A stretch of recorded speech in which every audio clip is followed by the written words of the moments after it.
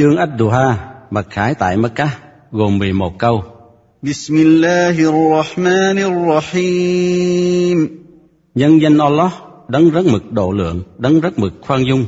Wad-duha. Thề bởi ban mai. Wal-layli idha saja. Và bởi ban đêm khi nó tĩnh mịch. Ma wadda'aka rabbuka wa ma qala. Đấng chủ tể của ngươi không bỏ rơi ngươi, cũng không ghét ngươi.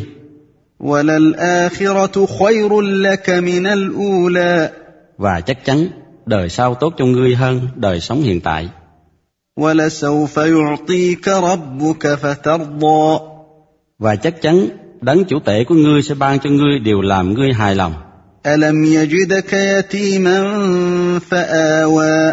Há Ngài đã không thấy ngươi mồ côi nên đã ban cho một chỗ nương tựa.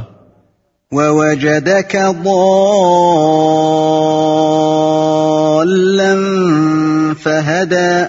Và thấy ngươi lang thang đi tìm chân lý nên đã ban cho chỉ đạo. وَوَجَدَكَ عَائِلًا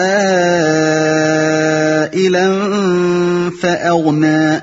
Và thấy ngươi nghèo khó nên đã ban cho sự giàu có. فَأَمَّا الْيَتِيمَ فَلَا تَقْهَرْ. Bởi thế, đối với trẻ mồ côi, chớ nên bạc đãi chúng. وَأَمَّا السَّائِلَ فَلَا تَنْهَرْ. Và đối với người ăn xin, chớ nên xua đuổi họ. وَأَمَّا بِنِعْمَةِ رَبِّكَ فَحَدِّثْ.